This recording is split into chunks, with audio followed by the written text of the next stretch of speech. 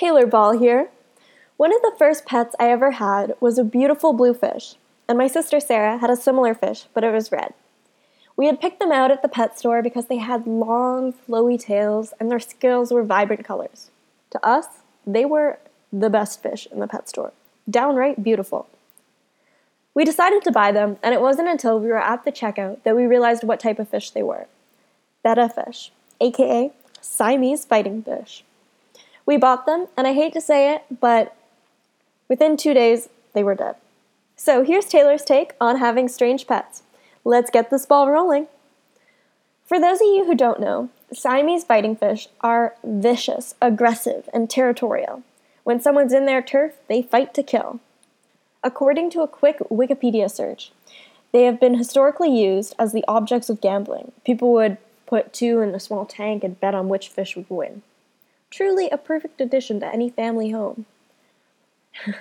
Even though the fighting fish would be a bit more challenging than, say a goldfish, we bought them and got a small, clear glass bowl for each of them.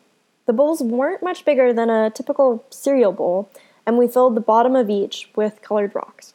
Blue rocks for my blue fish, red rocks for Sarah's red fish. As you can see, we put a lot of thought into the tank's aesthetic. Our two fish bowls had a special spot on a shelf in our room. I remember being so excited to have my own pet fish. My very own pet. We named them Flotsam and Jetsam. They were named after the evil eels in The Little Mermaid. I'm pretty sure my parents came up with the name, but in retrospect, it's pretty witty. Now, I didn't realize this, but having a pet comes with a lot of rules. No touching the fish, no feeding the fish, no putting stuff in the fishbowl. No. But, Sarah and I, we followed the rules and quietly watched Flotsam and Jetsam in their tanks. And guess what? Nothing happened. The fish hardly moved. In case you were considering getting a fish, I'll let you in on a secret. Fish are pretty darn boring.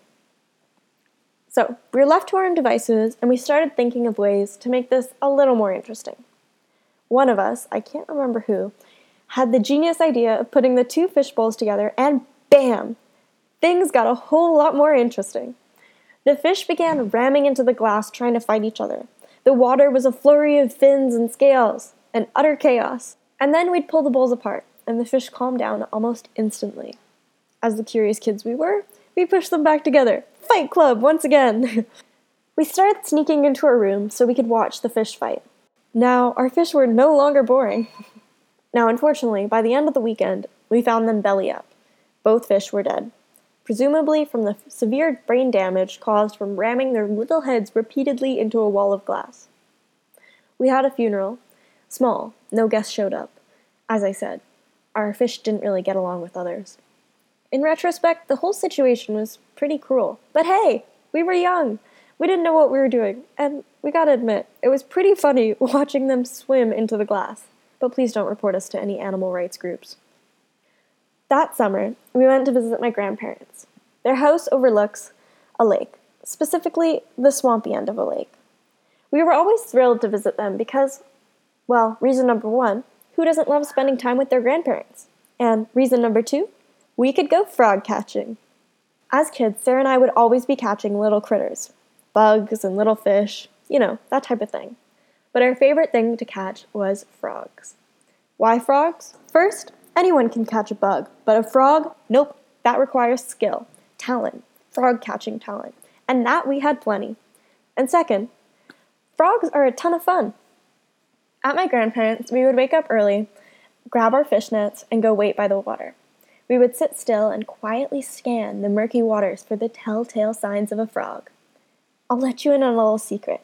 The easiest way to spot a frog is to look for their heads floating above the water. Their little heads look like small sticks poking out of the water. Well, small sticks with eyes. Once we spotted a frog, we would whisper to the other, "Psst, Sarah, I see one."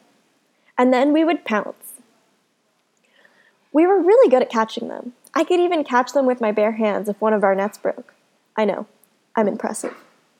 Now, this is the part of the story that gets a little more weird. We would catch these frogs and we'd play with them. Make a house for them to live in, have frog races to see which frogs would jump the fastest or the farthest, all pretty normal stuff. But my sister and I also had frog stacking competitions. Yep, frog stacking. Jenga with frogs. You're probably wondering, how the heck do you stack live frogs? Don't worry, we didn't kill them.